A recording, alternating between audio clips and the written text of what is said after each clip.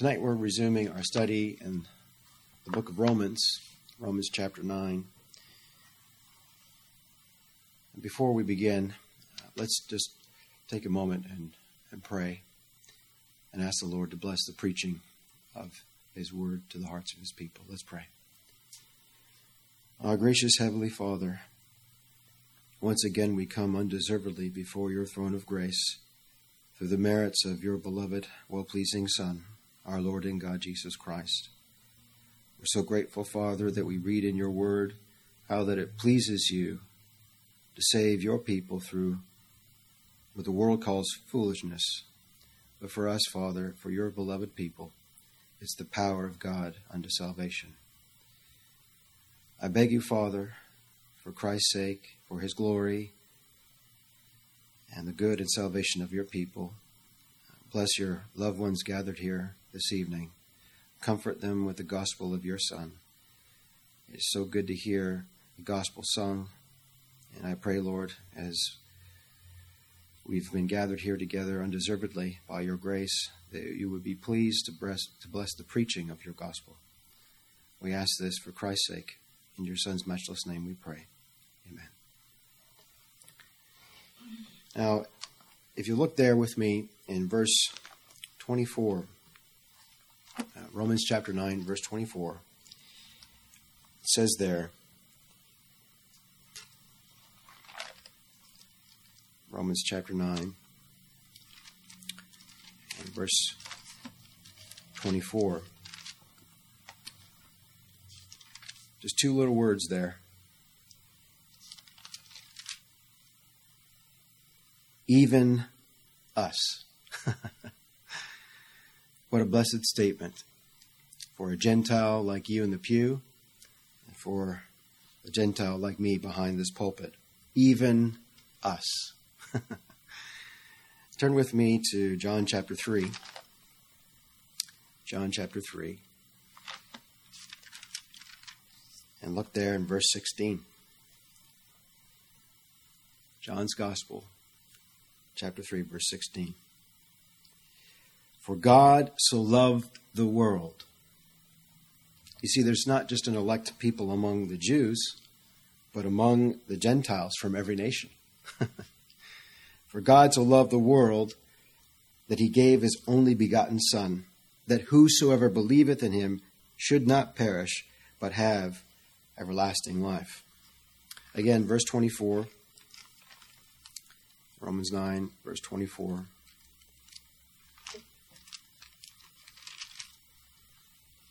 It says there, in the 24th verse, even us, whom he hath called, not of the Jews only, but also of the Gentiles. Beloved, that's such an amazing statement. I mean, when we consider who we are, what we are, and where the Lord found us, even us whom he had called. Beloved, he called us. He loved us. And we only love him because he first loved us. Indeed, we only call upon the name of the Lord because he called us out of the darkness into his marvelous light. And not only did the Lord call a multitude of Jews, but also, beloved, a multitude of Gentiles. You see, the Lord our God hath a chosen people. They're called a chosen generation. They're called a royal priesthood, who have been called out of darkness into his marvelous light. And Peter calls them a holy nation. And beloved, that's what God makes us in Christ, a holy nation. You see, his people are called a peculiar people. Now that word peculiar doesn't mean they're weird or unusual. Rather, that word means that they're bought with the precious blood of Christ. And they do give the Lord our God all the honor and glory for their salvation. For salvation is of the Lord.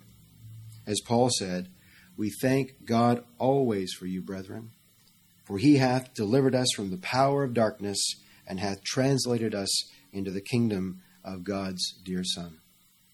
Beloved, he did it all. He called us and he saved us to the uttermost. As we were singing that stanza, I love that stanza too, Brother Ray. he took in our sins, not in part, but the whole. You see, if the Lord Jesus Christ merely died for 99.9999% of my sins, I'd have no hope. The gospel is this, beloved. He's washed us thoroughly, completely. In fact, now this verse is not in my notes, but turn with me to Isaiah chapter 1. It's such a glorious gospel. And he gives his people grace to not only hear it, but to receive it and rejoice in the gospel of his beloved, well-pleasing Son. And it says here, let's see if I can find the verse.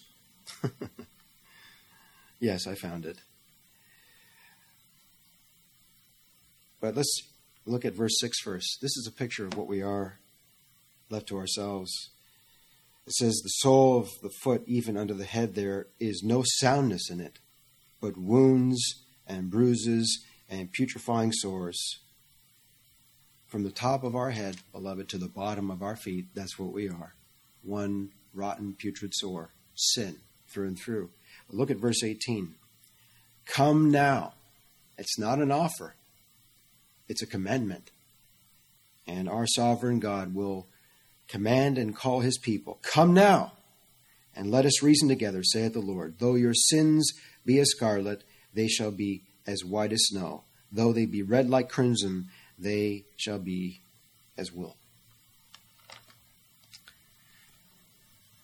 You see, among the mass of fallen, sinful humanity, Jew and Gentile,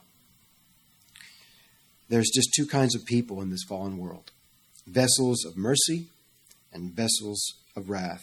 Those saved by the grace of God, those who were lost, dead in sin. Sheep chosen, blessed of God. And then this other group, the goats, the reprobate. But whatever you do, don't call the reprobate lost. The reprobate are not lost. You see, our Lord said this is the Father's will. I never tire of repeating that. This is what our Lord has told us, beloved. Who wants to know the Father's will? I never tire of hearing it. He said this, and this is recorded in John's Gospel, chapter 6. You don't need to turn there, but you'll find it in John chapter 6. He said, this is the Father's will, he who sent me, that of all that he has given me, and the implication is this, all that my heavenly Father has given me to save, I shall lose nothing, but raise it up again in the last day.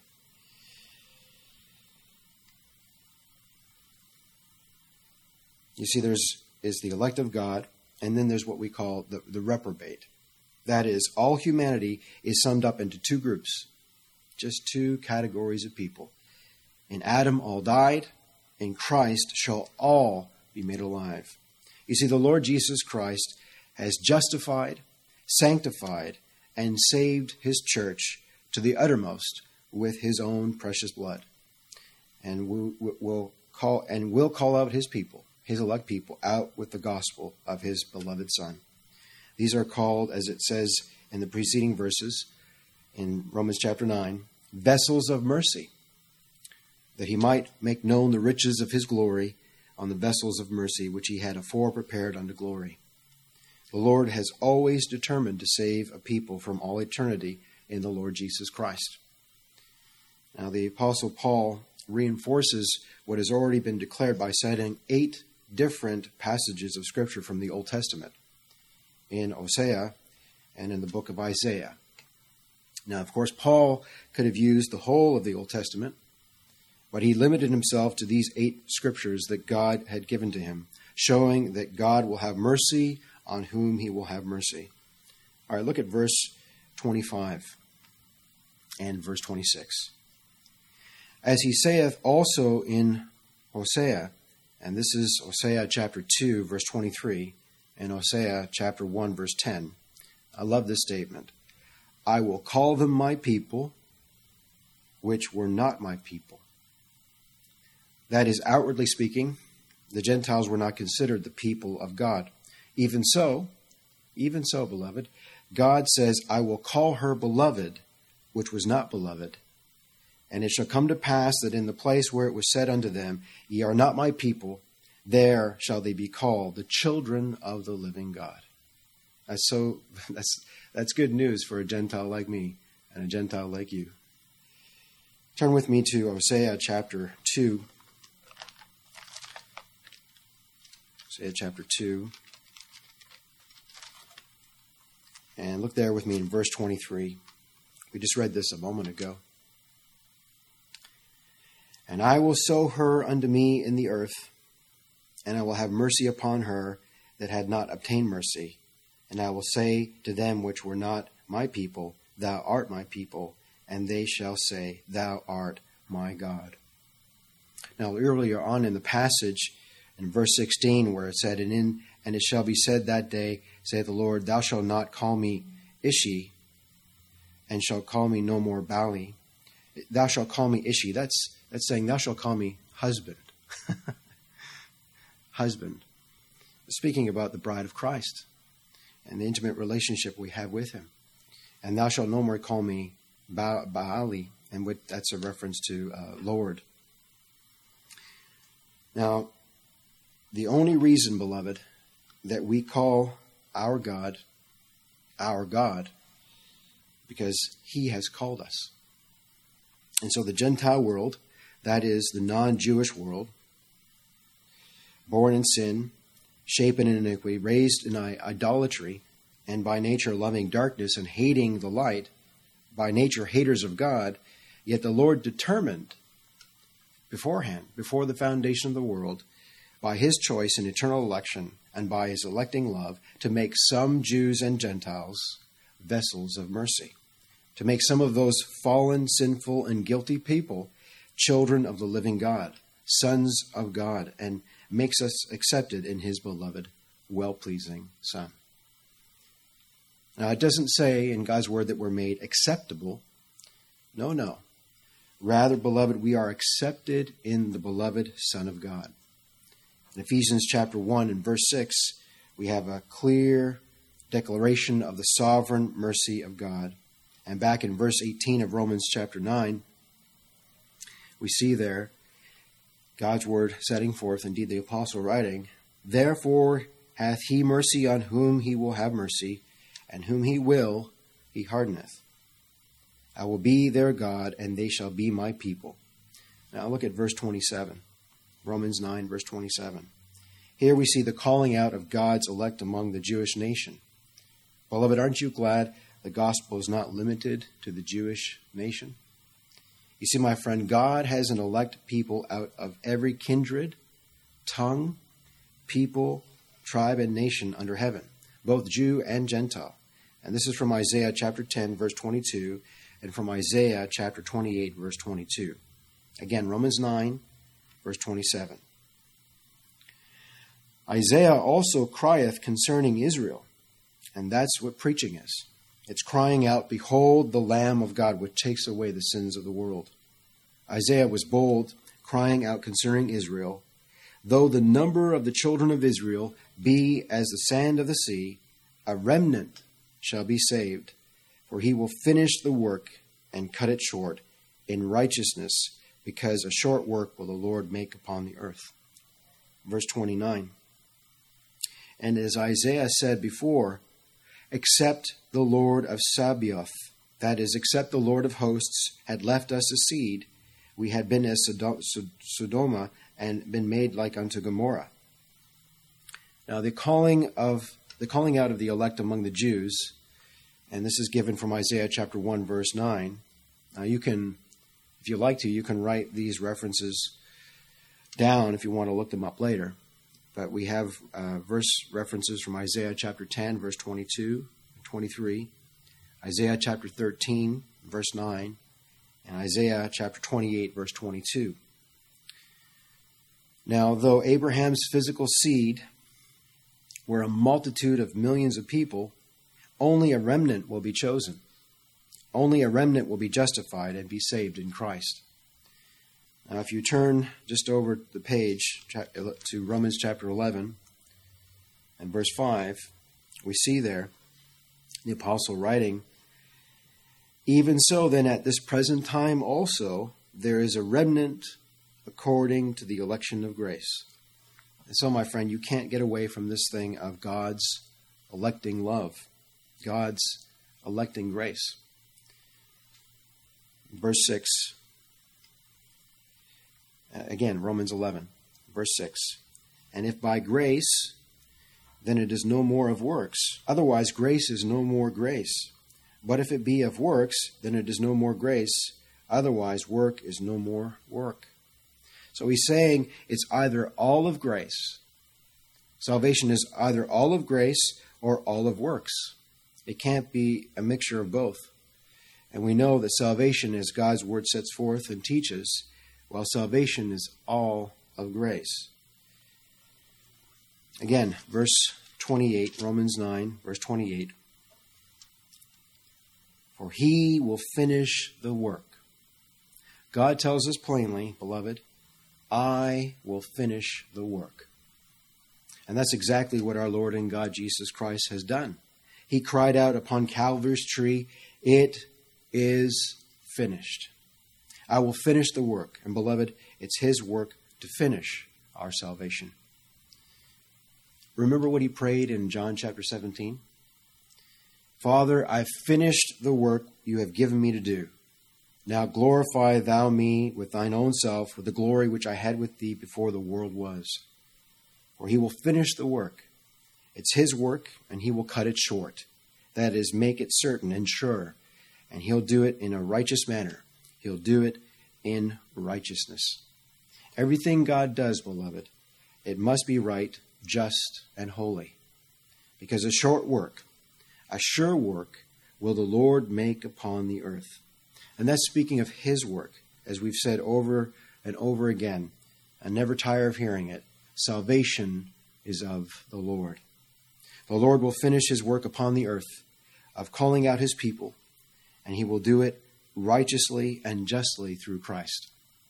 He's going to save his people, but he's not going to violate his justice.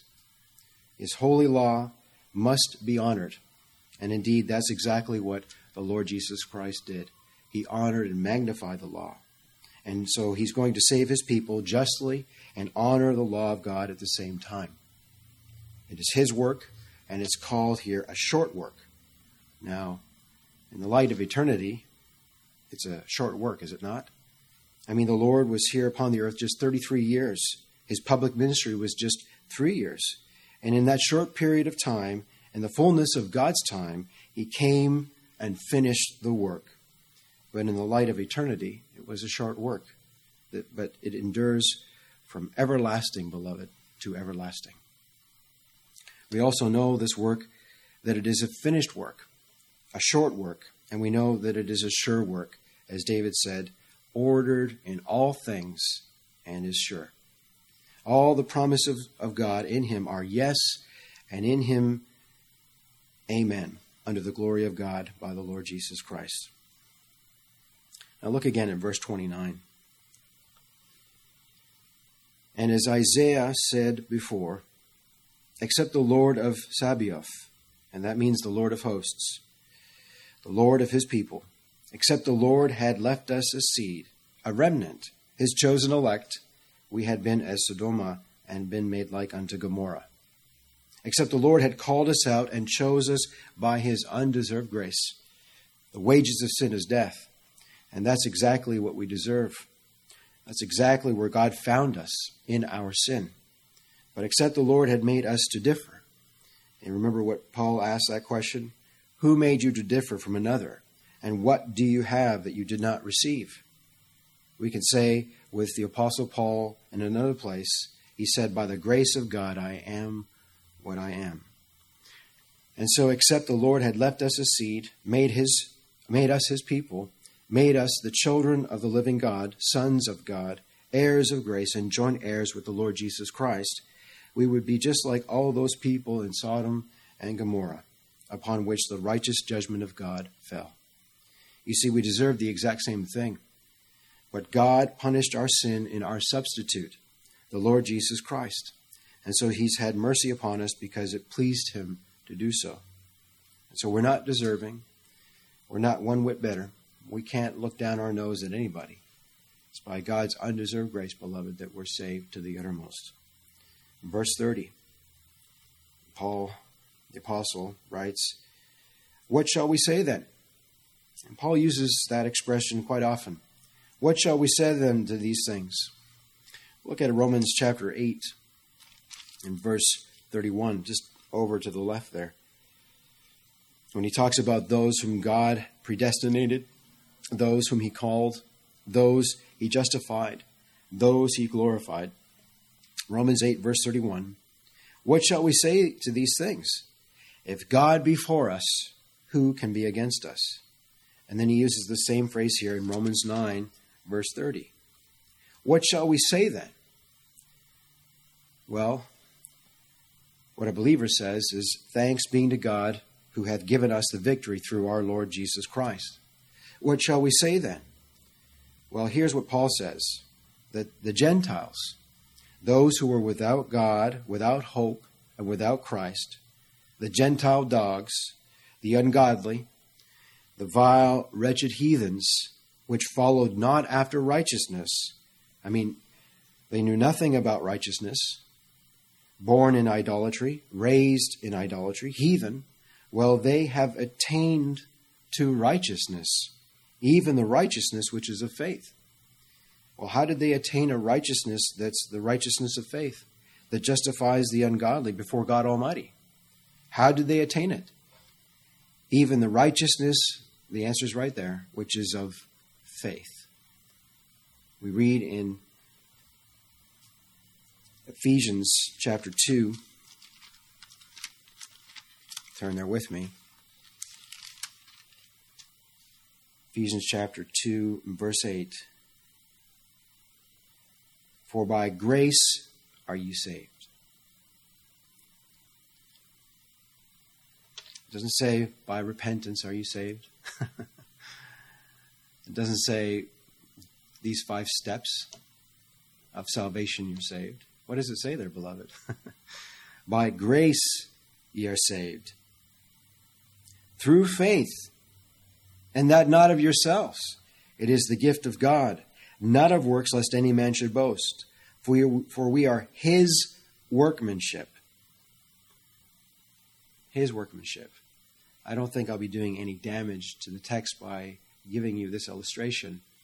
When you see a work of art, it's only got one signature. One signature. The artist, the one who created it.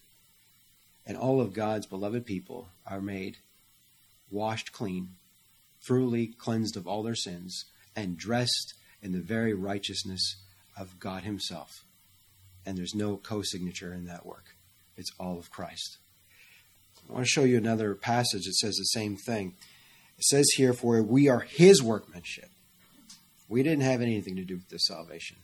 He justified us and he sanctified us, created in Christ Jesus unto good works, which God hath before ordained that we should walk in them. Now, turn with me to Genesis chapter 3. Comfort ye, my people, saith your God. Speak comfortably to Jerusalem. Tell her that her warfare is accomplished, that she has received double of the Lord's hands for all her sins and iniquity. That same gospel message is throughout the Scriptures. Look at Genesis chapter 3, verse 21. It says here in Genesis chapter 3, verse 21, Unto Adam also and to his wife Eve did the Lord God make coats of skins.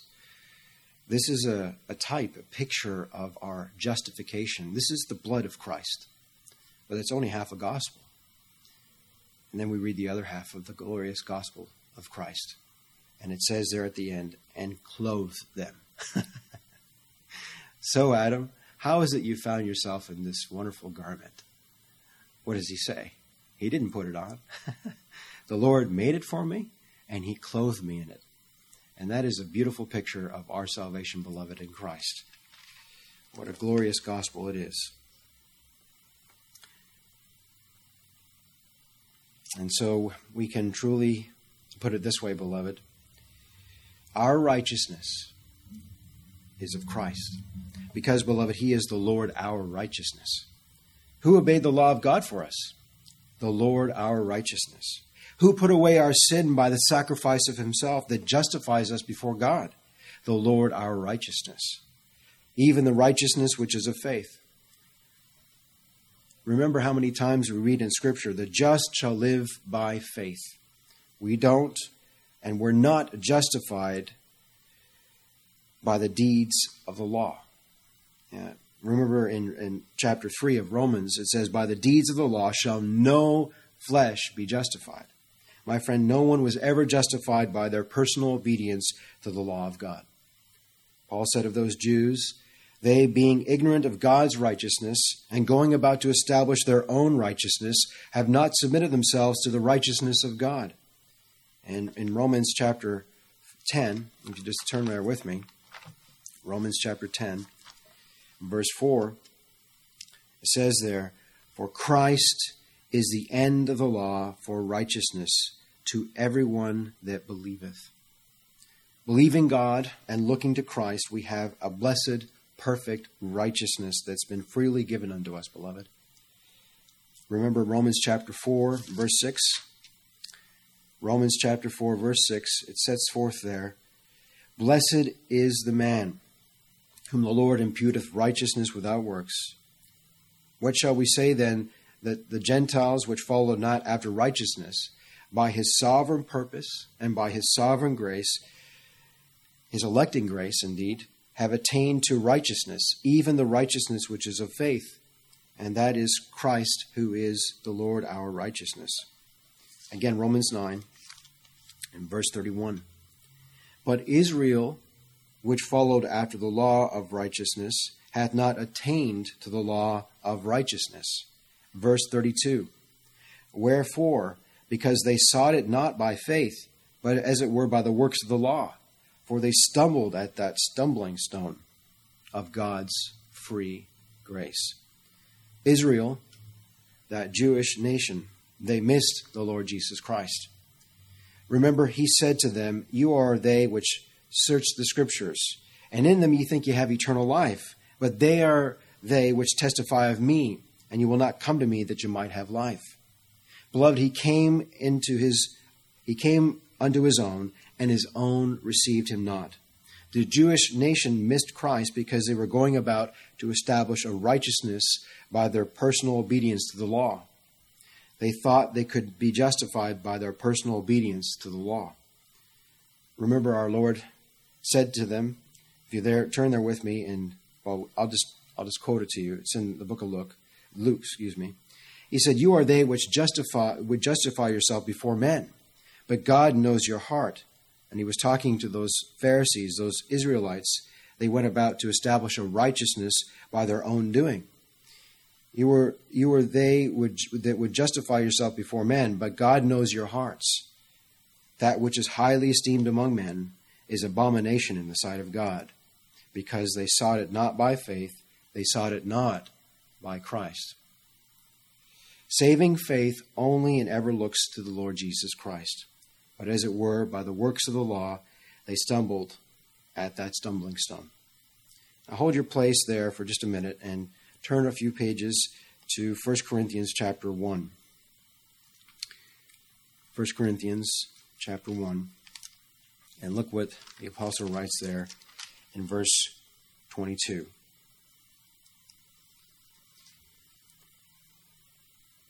Well, I'll begin reading at verse 18. 1 Corinthians chapter 1, verse 18. For the preaching of the cross, is to them that perish foolishness, but unto us which are saved it is the power of God.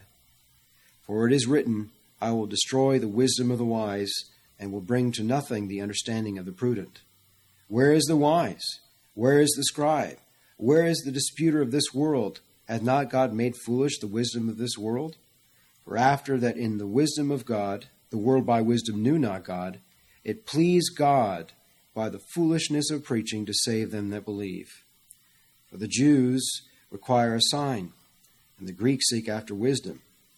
But we preach Christ crucified, unto the Jews a stumbling block, and unto the Greeks foolishness. But unto them which are called, both Jews and Greeks. You notice that? There's going to be an elect amongst the Jews, and elect amongst the Gentiles.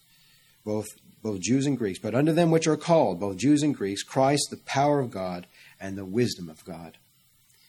By nature, we stumbled over the gospel. You see, to the carnal mind, it's a rock of offense. For the carnal mind receiveth not the things of the Spirit of God. Look back again to the text we're in, Romans chapter 9. And again, verse 31. Romans 9, verse 31. But Israel, which followed after the law of righteousness, hath not attained to the law of righteousness. They couldn't. The bar of God's justice is too high. Verse 32. Verse 32. Wherefore, because they sought it not by faith, they sought it not by Christ Jesus the Lord, the one who has honored the law of God for us, and magnified it and made it honorable. He said, I didn't come to destroy the law, I came to honor the law, but as it were by the works of the law, for they stumbled at that stumbling stone. And the stumbling stone is Christ crucified. Look at verse 33. As it is written, and this is from Isaiah chapter 28, verse 16. God said, Behold, I lay in Zion a stumbling stone and a rock of offense. Remember, a tried stone, a precious cornerstone, and whosoever believeth on him shall not be ashamed. Turn with me to Isaiah chapter 28. Isaiah chapter 28, and look there with me in verse 16. Beloved, this is what our Heavenly Father hath laid in Zion for us. And my friend, we'll stumble over this unless the Lord is pleased to teach us the gospel. Isaiah chapter 28, verse 16. Therefore thus saith the Lord God, Behold, I lay in Zion for a foundation a stone, a tried stone, a precious cornerstone, a sure foundation. He that believeth shall not make haste. Sometimes you come across people that, then they're to be pitied. They're in the world without God, without Christ, without hope. And I know, beloved, they treat you despicably. An atheist will mock you and say, I don't need a crutch. Oh, I want them to know, only God can do it, but I want everyone to know, beloved, we don't have a crutch. We have a sure foundation. We have a rock. We're not limping along with one arm on a crutch and trying to support our other arm. We're on the rock of our salvation, the Lord Jesus Christ. And on that rock, beloved, God's people, His church, His precious bride, she shall never be forced out. She shall never be ashamed. Shall never stumble. Behold, I lay in Zion a stumbling stone, a rock of offense. You see that? And whosoever believeth on him shall not be ashamed. The Lord has just one foundation. The Lord has just one way of saving sinners. There is no other name under heaven given among men whereby we must be saved. The Lord said, I'm the way, the truth, and the life, and no one cometh unto the Father except by me. The Lord has just laid just one way of salvation. No other foundation can any man lay than that which is laid, which is the Lord Jesus Christ alone. Now, I'm going to spend a little bit of time on this last statement right here. This last expression there in Romans chapter 9, verse 33. Whosoever believeth on him shall not be ashamed. And we're going to see that again over in Romans chapter 10, verse 13. For whosoever shall call upon the name of the Lord shall be saved. Now, when we preach sovereign grace and sovereign mercy, as this chapter so clearly sets forth, how that God will have mercy on whom he will have mercy, and then you read this statement, whosoever believeth on him, some people would come to the conclusion there's a contradiction somehow. Well, my friend, there's no contradiction. If there appears to be a contradiction, it's only because of our finite thinking, our puny little minds. Whosoever is a big, wide word, but that word does not indicate that sinners are saved by their free will. It doesn't indicate that at all. Whosoever shall call upon the name of the Lord shall be saved. Whosoever, and here's the key in this verse. Now everybody likes to quote John 3:16, for God so loved the world that he gave his only begotten Son, that whosoever believeth in him shall not be ashamed. Well, let's read that again. Shall not perish but have everlasting life. The original language, it's saying there, this that word, it says whoever believeth, it actually can be rendered without doing any damage to the text. Whoever is believing on him. For God so loved the world that he gave his only begotten Son, that whosoever believing on him should not perish but have everlasting life. And so the whosoever believeth is those who call upon the name of the Lord.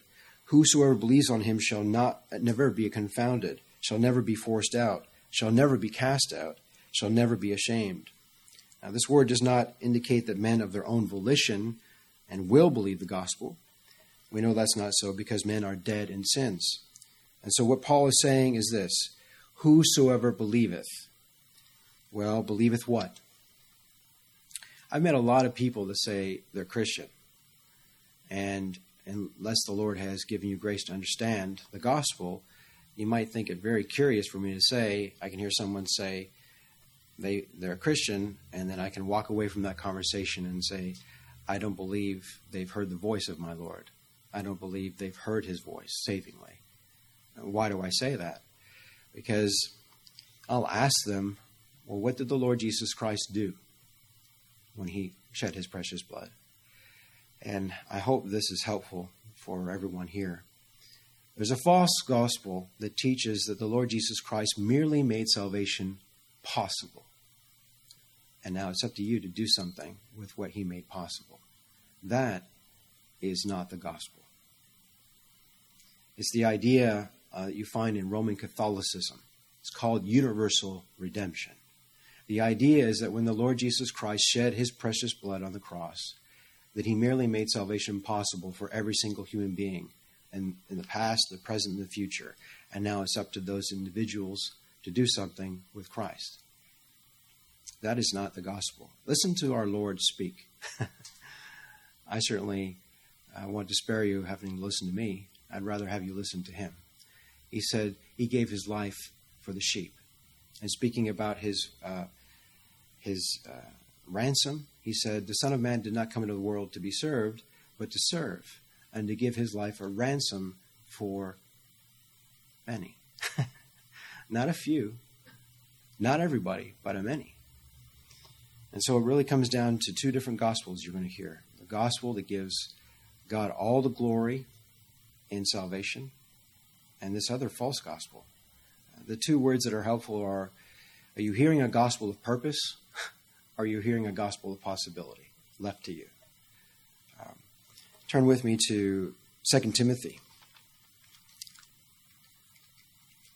2 Timothy chapter 1. Now, many of you are familiar with this portion, but I never tire of reading it.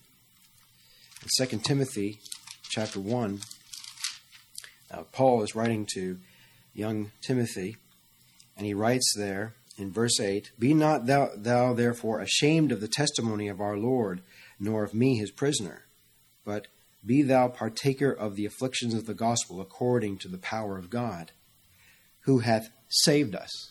Well, when did he save us, beloved? Before the foundation of the world, in the eternal covenant of grace, in the eternal counsel of the Father, the Son, and the Holy Spirit. God purposed to save a particular people. And in time, God sovereignly reigns over everything for the good of his people. We know that all things work together for good for those who love God. Well, we love him because he first loved us. The called according to his purpose. And in time, the preaching of the gospel, he calls us.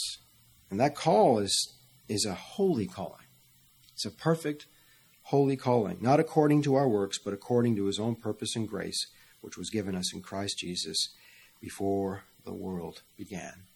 If any one of us gathered here this evening is believing on the Lord Jesus Christ, you just read why you believe. on purpose, not left to chance, not possibility. God purposed to save his people in his beloved Son. And so the whosoever, what do they believe? They believe the gospel. Well, the gospel is much more than a what. It's a who. The Lord Jesus Christ. And if you take a look there in, again, 2 Timothy chapter 1, verse 12. And I love emphasizing this. See, the Apostle Paul didn't have some theology that he trusted in. He didn't trust in some sound confession. You hear some people that like to talk about which confession does your church adhere to. Well, listen to our brother Paul, and I think we'll conclude here. 2 Timothy chapter 1, and look there with me in verse 12.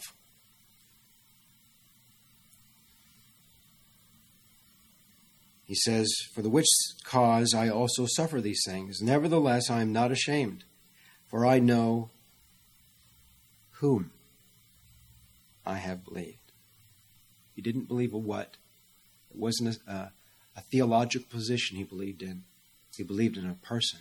Beloved, salvation is found in a person, and that person is the Lord Jesus Christ. He said, "I know whom I have believed, and am persuaded that he is able to keep that which I am committed unto him against that day." The Apostle Paul said he was persuaded. I wonder why. Could it be that he believed the Lord Jesus Christ? What did the Lord say? He said, "All power is given to me in heaven and earth." If you're trusting someone to save you who has all power in heaven and earth, do you think they're going to fail? No way. No way. All right, let's pray. Our gracious Heavenly Father, once again, we're so thankful, Father, that we're gathered here into this place to hear the gospel of our salvation, to hear of the glories of your Son, to hear about his blessed person and his finished saving work, to hear afresh, Father, when you bless the preaching of your word with your Spirit, to hear that our salvation is finished, that we are complete in your beloved, well-pleasing Son, that we're not left to ourselves, but we're found in his precious blood, washed freely, completely of all our sins, and dressed in the perfect, righteous obedience of your well-pleasing Son. Father, thank you for teaching us that when you save your people, it's not by chance, it's not by accident, but you sent your Son into the world to save sinners. And I beg you, Father, that you would show everyone gathered here this evening, show your loved ones afresh, that that's all we are before your throne. Sinners saved undeservedly by the grace you've purposed to give to us in your Son, Jesus Christ. So sure and certain is our salvation, we hear that it was purposed by you before the foundation of the world. And I pray, Lord, that you would comfort each one of your beloved people this evening. Cause us to, once again, to take our eyes off of ourselves and off this wretched flesh that we are, and have them set on the blessed flesh of the God-man, the Lord Jesus Christ, to see his life lived out before you is pleasing in your sight, not ours, and his sin-atoning death accomplished our warfare. Through his doing and dying, Father, we stand accepted in your beloved Son. And I beg you, Father, please have mercy on us all. Behold us, Father, for Christ's sake. Lead us and guide us and set us in the way everlasting. According to your holy and perfect will, Father, cause us all to grow in the grace, the knowledge, and indeed the love of the Lord Jesus Christ. We beg you. And it's in your Son's matchless name, the name of your beloved Son, our Lord and God Jesus Christ, that we pray.